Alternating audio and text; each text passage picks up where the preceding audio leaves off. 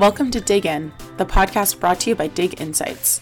Every week, we interview founders, marketers, and researchers from innovative brands to learn how they're approaching their role and their category in a clever way. Welcome back to this week's episode of Dig In, the podcast brought to you by Dig Insights. My name is Megan, and today I'm joined by Nick Graham, who's the Global Head of Insight for Mondelez International. And I'm also joined by Michael Edwards, who is one of our co-founders and Chief Growth Officer at Dig Insights. Nick, how are you doing today? Do you know, I'm doing pretty well. It's been a busy day already, but looking forward to our conversation today. By 11 a.m., you're already like flat out. Yeah, that's the joy of a global role, right? Start early, end late, unfortunately. Oh man, and Michael, how are you doing? I'm doing all right. I'm actually doing this call from a client's office. They have the most interesting corporate art. Well, thank you both for joining me so much today. I've really been looking forward to this conversation. I asked you, Nick, just over email before we jumped on, if there were any specific areas of focus for you this year. And you kind of called two out. You talked about, the working within the business to sort of reframe how you look for new growth. And you also talked about sort of reimagining how work gets done within a lot of the larger projects that you're focused on. So I wanted to kick off, before we dive into that, I did want to kick off and let the listeners know a little bit about your career experience. You mentioned that you were at PepsiCo, but give us a little bit of background on how you arrived in this role at Mondelez. Yeah, well, it all makes sense when you live it backwards, but at the time, it's just a series of twists and turns on the journey, right, to get here. So I started my career in advertising planning. That's where, I did the first 3, 4, 5 years of my career. And that was super instructive. I think, I've always had a passion for communication, always had a passion for really understanding how to respond to and shape behavior. Advertising itself wasn't necessarily for me because I found that I kept yearning to really understand the bigger problem that we were trying to solve for, right? And obviously advertising is one way in which you can solve for that. And I candidly got frustrated that I felt like we were often, it was the classic hammer and nail situation, right? Where advertising was the answer, but actually I'm not really sure it was the answer to the question that clients had. So from the world of advertising, I sort of took a step back earlier in the chain. So I went to brand and innovation strategy consulting. So I did work for a couple of small boutique brand innovation strategy agencies, working for, ironically, a lot of people I worked for since then. So PepsiCo, Mondelez, etc., Unilever, really helping them design where were their brands going from a growth perspective and helping them shape their brand positioning and innovation strategies. That's actually what brought me to the US. So the last company I worked with from a consulting perspective brought me to the US in 2010, which is hard to believe. That was 13 years ago now. I mean, it was just the accent. Yes, mainly there are certain words that I definitely become Americanized, and my spelling has become fully Americanized now. So it's funny, You think I sound British. A lot of my British friends now think I sound slightly American. So I guess I'm probably bobbing around somewhere in the middle of the Atlantic these days. But yeah, so that brought me to the US 13 years ago. And then in 2013, I really wanted to get my hands dirty on the sort of the corporate side. I really enjoyed the breadth of work that I did on the brand innovation strategy consulting side. But again, I was sort of yearning I could see there were bigger problems to solve, and I wanted to be sort of earlier in the journey to really understand like what is the fundamental business issue that we're trying to answer here.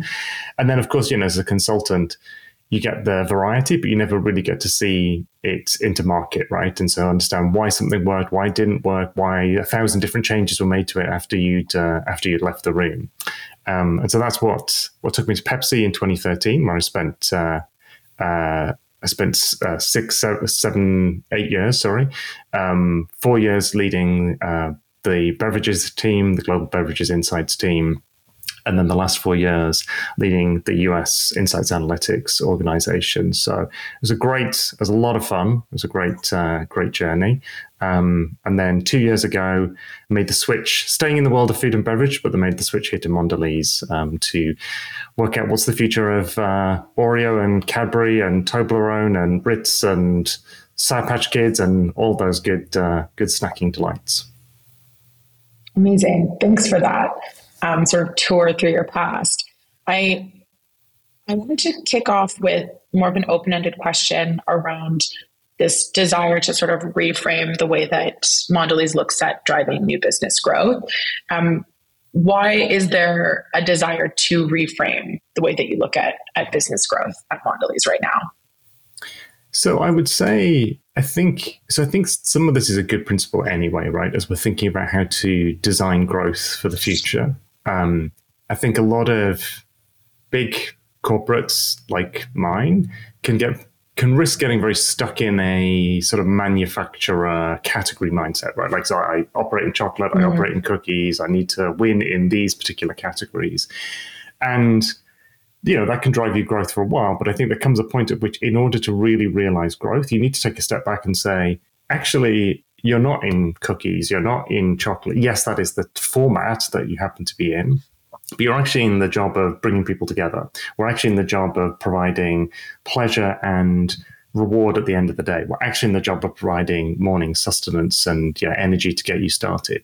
That's the job really that our categories and our brands need to be able to play. And so I think particularly as we're looking to, we have pretty big growth aspirations for the company over the next 8 years. And so what we've said is, if we're really going to realize more breakthrough growth, we have to take a step back and say, rather than being kind of sort of constrained in our box, let's work out what's the consumer or shopper problem that we're really solving for, opportunity that we're solving for. And let's frame our growth strategy and our innovation strategy around that. So really trying, because I think otherwise what ends up happening is you end up looking at the thing that's in your box and going, well, can I make one of those? Can I make one of those? Can I make one of those? Can I copy that thing that sits over there? As opposed to what I've found with teams is when you say, we did this with Toblerone, which is one of our chocolate brands. It's really big in travel retail. So if you go through airports, you'll often see it's one of the biggest, if not the biggest, chocolate brand in travel retail. But if you think about it as just like, it's a triangular chocolate product, right? So it's a triangular product. So that gives you lots of constraints to begin with. And then if you think it's just you've got a lot of constraints about how you innovate, how you grow that brand. But if you say, which is what we did, is said, actually, a huge amount of the consumption is for gifting. So if you actually say we're in the job of gifting, then you suddenly open your landscape to say, well, who else can I learn from in gifting? How can I innovate in gifting? What can I learn from? So, a huge amount of the work we're doing now in personalization of packaging, personalization of experience, different formats, that came from expanding our frame to say, let's stop thinking just about where this triangular chocolate bar that satisfies this particular occasion. Let's think about ourselves as a gifting brand and what are all of the opportunities for growth that would come from that? What are the right channels we need to be in? What are the right moments? What are all the right occasions? So I think this expansion of the frame really gives us this opportunity to be much more open-minded and find very different ways to solve for the growth opportunities. But what excites me as an insights professional is because it all ultimately starts with a consumer shopper need, an occasion, and a problem that we need to solve for. And I think that's what's brilliant about it is it's about growth, but it's ultimately about the consumer and the shopper as well. I love that. I feel like I'm not cheating, but I'm thinking of people who haven't maybe had as much insights experience as you or Michael, and they're thinking like, wow, that sounds amazing. How do I actually go about actioning a strategy that revolves around jobs to be done versus, what might have been done previously? Can you talk to us a little bit, if we go back to sort of the basics of, because what you're describing is a jobs to be done framework. What is that? And how is that different from maybe the way that you would have looked at those categories in the past from like a research perspective? So certainly from our perspective, so everything roots back into what's the moment, occasion, the role that our products and our brands play. So I think one of the key things is really understanding, and you can do this in lots of different ways. You can do it through qualitative research, you can do it through quantitative research, you can do it through syndicated data. So there's no one size fits all way to determine it, but it's to really understand what role does it play in your consumers and shoppers' lives? When are they consuming it? Why fundamentally is the fundamental question really is understanding is what are the motivation or motivations that are really driving that choice in the first place? And then I think for me, the next question is always then, what are all of the other things that then, and they might not even be food products or beverage products, what are all of the other ways that people can solve for that? So a good example of this, if you think about, you come home from work, you're tired after a busy day doing insights and analytics, and you just need to like chill out and relax and create that marker between the work day and the evening.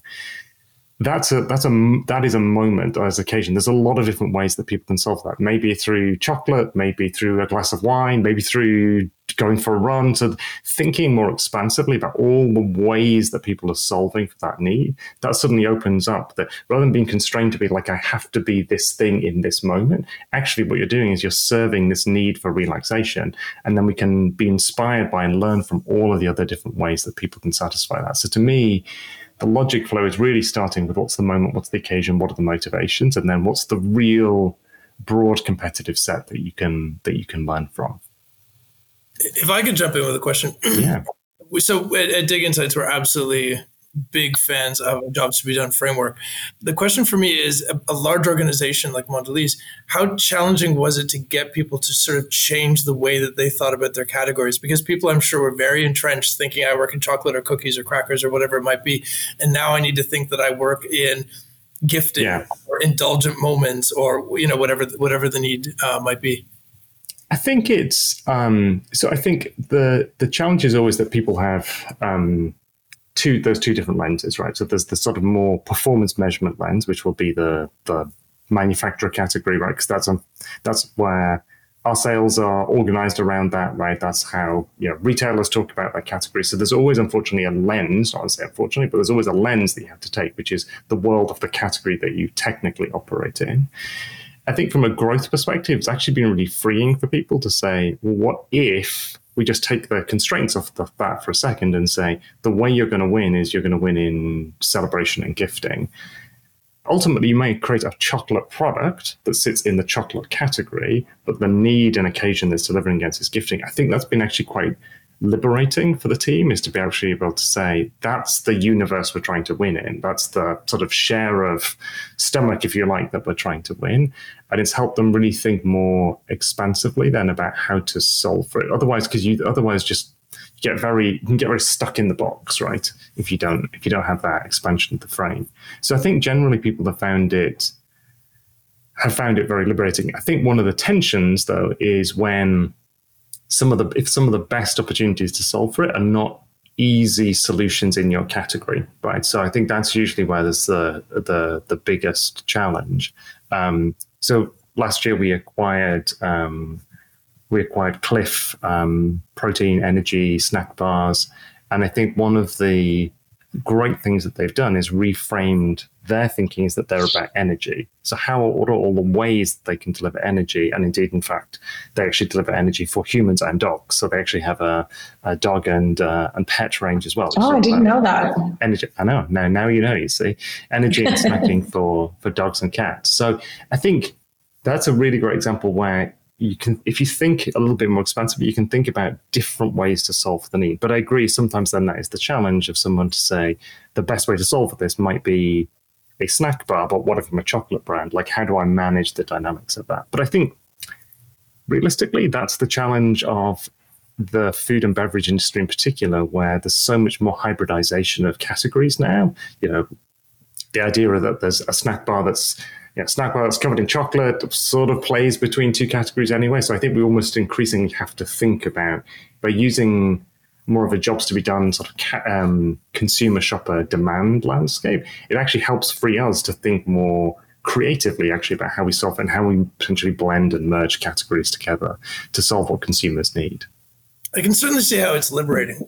Like if I was working at Mondelez, I'd much rather think about how do I innovate or how do I position my brand to be compelling in gifting or energy versus how do I create yet another snack bar or yet another chocolate bar. I think the challenge, and I'm sure you saw for this, is then you have to put the guardrails on of the brand, because that makes that's what I was going to. Correct. Cliff become an energy clothing brand, like a sports clothing brand? Probably not.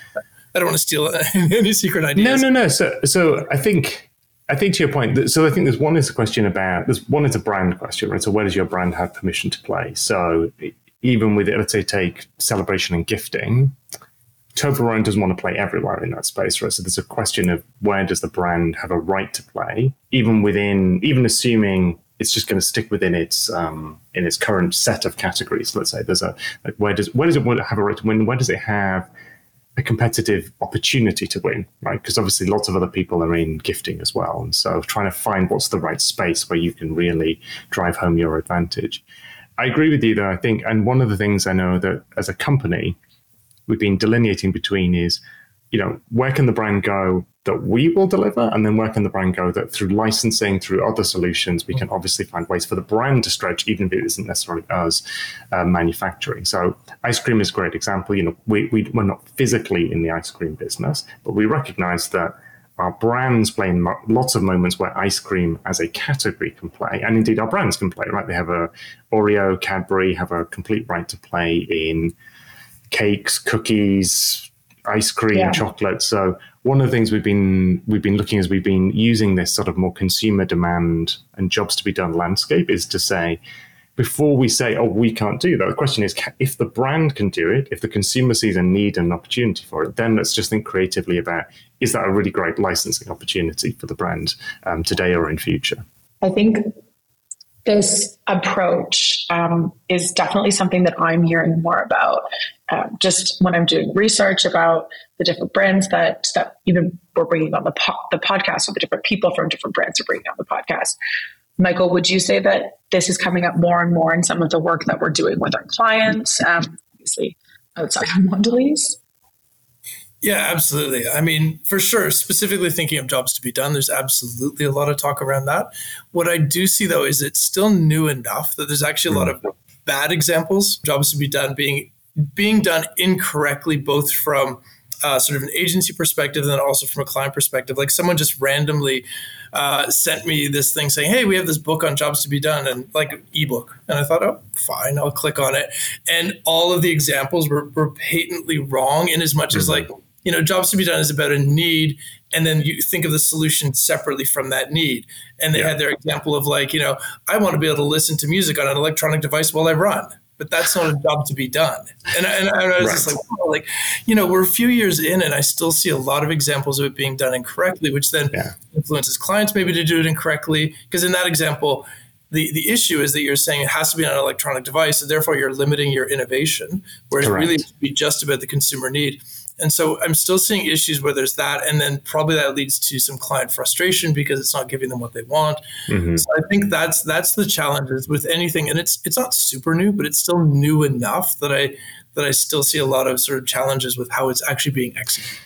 I think the biggest challenge, to your point, is trying to pause between the need and the solution, right? I think for most teams, including Marty, our team, there's such passion for the brand, such passion for the products and the categories, and such a desire, such a great desire to innovate. That's not a bad thing, right? Great desire for creativity and innovation. That I think one of my team's jobs is often to just say, like, we just need to pause for a second before we start jumping into solutioning, all of which are good potential solutions, which is to really say exactly to what you said is, what is the real need? And let's not frame it the way.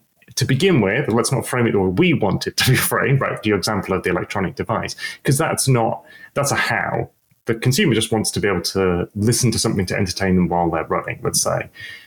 There's a million different ways in which we could have a mariachi band run alongside them, right? We could have an electronic device. We could have 1,000 different ways that we solve for it. So I think really just helping people pause and expansively think about all the ways to solve for it. 80% of which may not be relevant for us, but at least by forcing ourselves to imagine all of those, we actually stretch our thinking beyond we tend to otherwise will go to a default, like an easier solution, right? And that's just human nature. Yeah. Yeah. Thinking very selfishly as a research agency, has the shift in mindset affected how you do research? Not just like qual versus quant, but just the way that you approach questions or the way that you evaluate ideas, those sorts of things?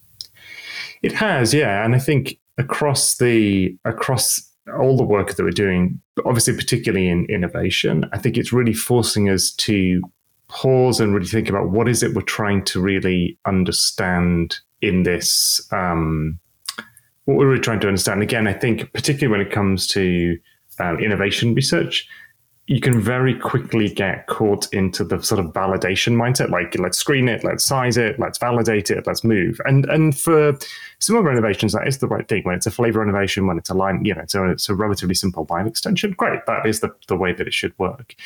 I think what we found is, and one of the biggest pieces of work we're doing right now is to sort of reset the way we approach more adjacent innovation, stretching into new categories or stretching into new spaces completely, is really just spending much more time being clear on really defining the problem and then really testing the innovation against the problem, not just against, the classic, what's the benchmark, what's your competitive, what's your almost obvious competitive set, but really testing, does this solve for that need, and iterating it so it better solves and delivers against that need that consumers have.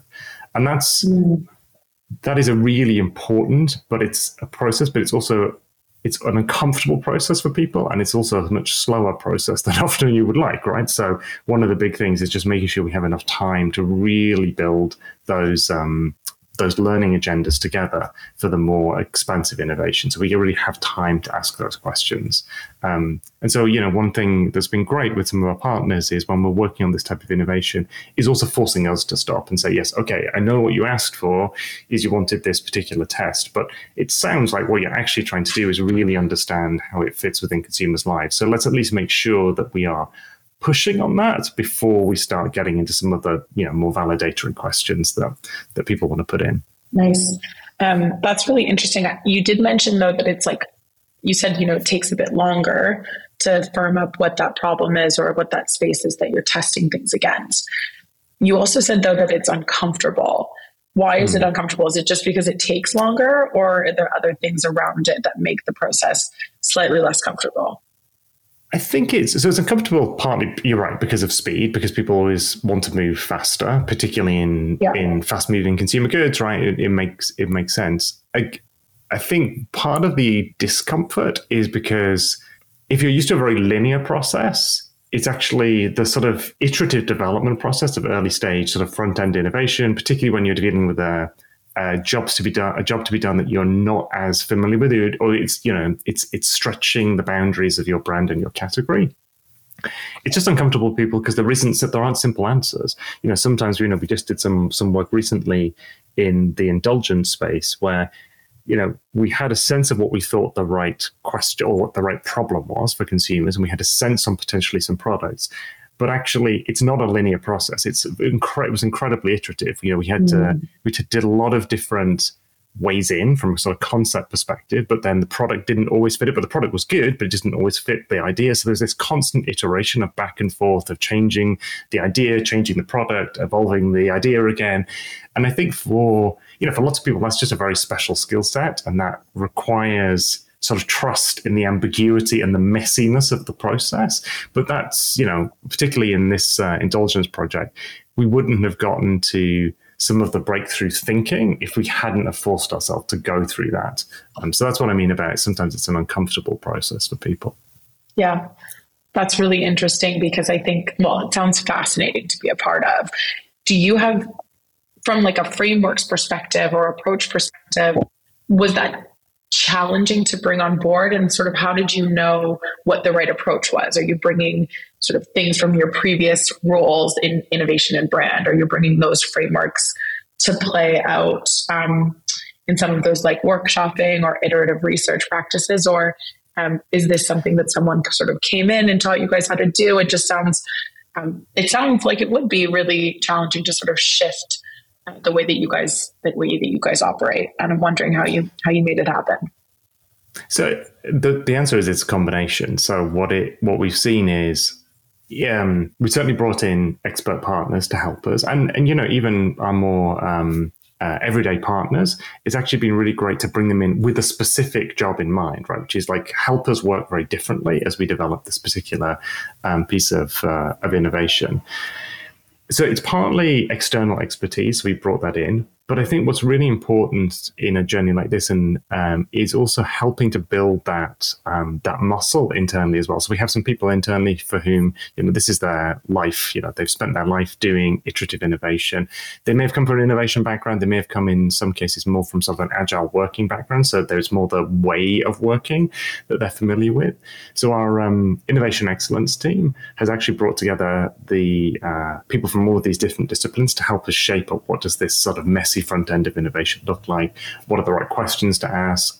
What does a good job to be done look like? Because to your point, Michael, often you see them or you see the insight behind them. And you're like, yeah, that feels like we're sort of like squeezing that towards or skewing that to where we want it to be.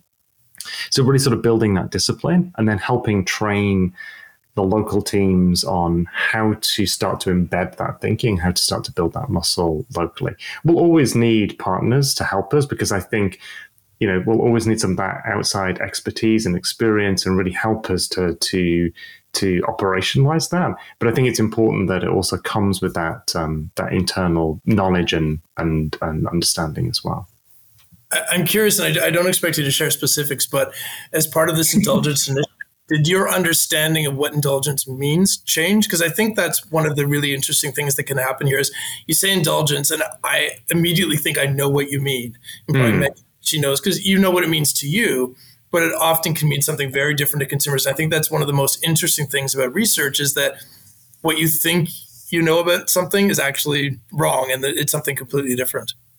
Yeah, I think in this case, what we realized was, you think of a space like indulgence, we do know indulgence very well, right? We have lots of products and brands and categories that play in the indulgence space. I think one of the risks, though, or sometimes with that, across all companies and categories I've worked is it almost the risk is you think you know it. Exactly to your point, Michael. You think you know it. You think you understand it. You can picture it in your head. And most people have an image of what that sort of moment and that feeling looks like. For this piece of work, what was interesting is we quickly said we actually don't want to be in the weekends and the sort of like Friday, Saturday, Sunday. We almost want to exclude those moments. So actually what we ended up focusing on was what does indulgence look like in the early evening on a weekday?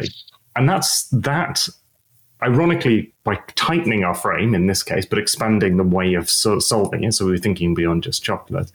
That helped us really understand what's the feeling and the motivation in that moment. And it was quite different, right? Because it wasn't, one of the interesting things, it wasn't an uncontrolled moment. People really wanted still a level of control over what they're happening. It was a very short moment relative to maybe some of those weekend moments. So by sort of reframing the moment and being really specific, it helped us unlock a need and a motivation that we wouldn't really have gotten to if we'd sort of thought about it more generically. So I think that was a really interesting one where, while we had an expanded frame in terms of solutions, we actually really narrowed in on a very specific set of moments, which helped us get much deeper. And so I think, again, with the sort of reframing and growth opportunity spotting, I think one of the key skills is that ability to zoom out and zoom really in. And sometimes you need to expand the frame, and sometimes you really need to get in and talk about, this particular group of people in this particular moment to really get to the depth of the insight. And I think that's what really,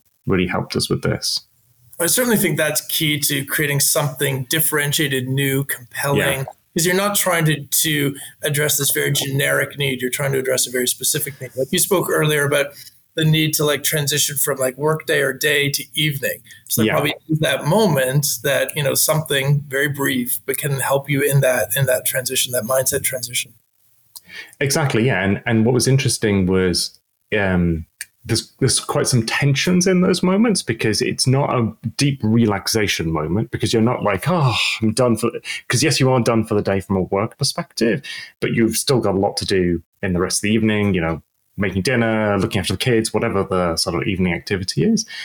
So there's an interesting sort of like slight slowdown, but to re-energize yourself to go through the rest of the day. And it's a sort of a treat and reward, but it's not a deep moment. So I think really sometimes I think this was a good case where really sort of zeroing into that, we could see this huge sort of fluctuation and shift within this very small window, which allowed us to come up with some interesting ways to solve for it, which again, I don't think we would have gotten to if we were just like, oh, it's about relaxation in the evening, in which case you tend to have a sort of a more sort of generic view of what that looks like. One more question about jobs to be done. And I make notes when I make these episodes, and I wrote down personalization and packaging. And I'm struggling to remember exactly what the connection was, but I think you were saying that jobs to be done, or taking this new sort of approach at looking at categories, has led to sort of investment in personalization, whether that's packaging or messaging. And I was curious what you meant by that. And again, tell me if I've butchered this and that's not actually the connection you made, but very interesting. Yeah, I think that was just a good example of where on Toblerone, and we've done it on some of our other gifting brands as well, by reframing our role as around gifting, it just helped open up our mind to like, well, what are all the ways that you could, like, what are all the things that people are looking for when they're gifting, right? Well, obviously they're looking for something that looks really pretty. They're looking for something that looks gift worthy. They're looking for something that shows that they've really given thought and attention and care, and they've really thought about you as an individual. And so what that's allowed us on Toblerone is to think about, well, if those are all of the different vectors, all the different sort of attributes that people are looking for, what are all the ways that we can solve for that? Like we can, from personalization of product, personalization experience, to the packaging itself, to the, can you, print people's name, print personal messages? Can you make the message plus the product more personalized? So the combination together. So just trying to think about all of the different ways we can solve for that beyond just the product itself. So it's the whole sort of package, the whole bundle that we're trying to think through. Okay. That makes sense. It also allows, I just quickly say, it allows you to ask really interesting questions, like things like, when we give gifts, typically we wrap them. But why do we wrap them? Why is that moment of reveal important? And why do we typically wrap them in paper? So there's a certain sensory experience unwrapping paper versus a plastic bag, for example. Like if someone gave you a carrier bag with your gift, right, it just wouldn't feel the same, even though there's a reveal. So it allows you to sort of think about like the sensory experience of those elements of gifting, which I think are really interesting.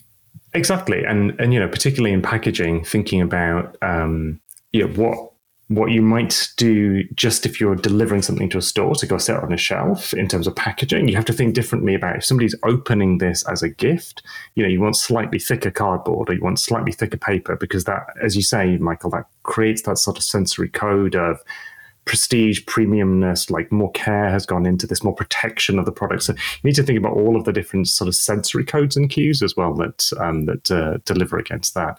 And again, by thinking this from a demand perspective, by thinking about what are all of the codes and cues that cue relaxation, what are all the codes and cues that cue energy, that can also help us think more expansively and more broadly again about different colors to use, different maybe ingredients that cue certain things, different textures that cue certain desired attributes and experiences in that moment. So again, I think by helping us just think more expansively, we go, oh, well, couldn't we add this texture to chocolate because this texture is associated with relaxation, for example. So just helping us reframe and rethink how we innovate. Nick, this has been really fascinating. Michael, do you have any other questions for Nick before we hop off? I had tons of questions, but I think they would send us off on entirely new topics, and then just become this mega podcast. So I think no. Okay. Nick, thank you so much for giving us your time, and I'm sure the listeners will love it. To everyone listening, we'll be back next week. Bye, guys. Bye. Thanks for tuning in this week. Find us on LinkedIn at Dig Insights, and don't forget to hit subscribe for a weekly dose of fresh content.